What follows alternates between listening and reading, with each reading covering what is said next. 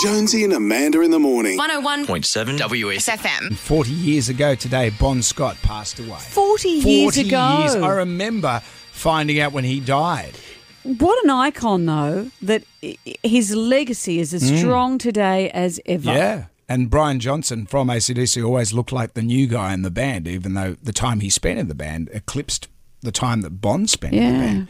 But I've read a lot of books. There's some great books about AC/DC. There was one that was Mick Wall wrote that was pretty good. But did you know at the time when Bon Scott died, the Young brothers were investigated about his death? How were they implicated? They were there was a lot of questions that were being flung around. There was like conspiracy theories. But if he was found dead in a car, how could they have killed him? There was a few theories. There was one that he was been taking heroin and he didn't want the guys to know, and he was worried he was going to get sacked from the band. Because they were running it by then like a real business, weren't they? The AC/DC at that time were one of the biggest bands on the planet. I don't really believe that was the case, that the Young Brothers had anything to do with it, but there's a lot of conspiracy theories.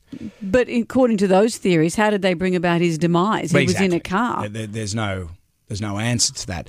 What one theory, though, was that he was on the outer with the band and Brian Johnson was already in the wings. But then in another book, Brian Johnson was a vacuum cleaner, a Geordie vacuum cleaner salesman. And he gets a call and they said, they want you to come and audition for this band. And he goes, which band? And he goes, and they say, I don't know, mate, just go along. So he just thinks he's going to go along for this audition. And he walks in and it's AC/DC. But they must have known that he was a great singer. Yeah. Or they wouldn't say, hey, are there any vacuum cleaner salesmen who'd like to come and join our band? Bon Scott was good mates with Brian Johnson. So he actually introduced him to the band. The other thing about that was Bon Scott died today in 1980. Back in Black, that album was out 7 weeks later.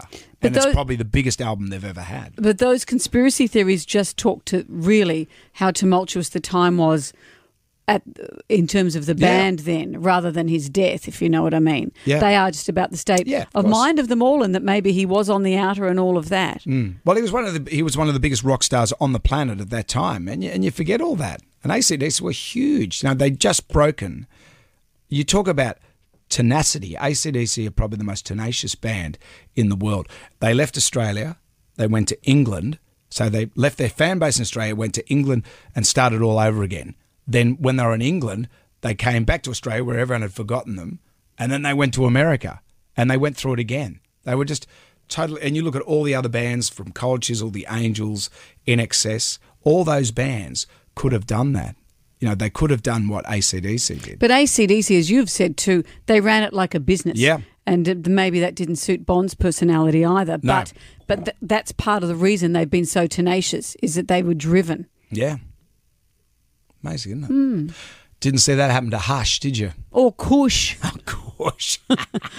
Well, I remember with Kush, Kush. is someone poncing around, sort of looking like wearing a nappy on Countdown. Right. Or was that Molly Meldrum? Jonesy and Amanda In the morning. 101.7 WSFM.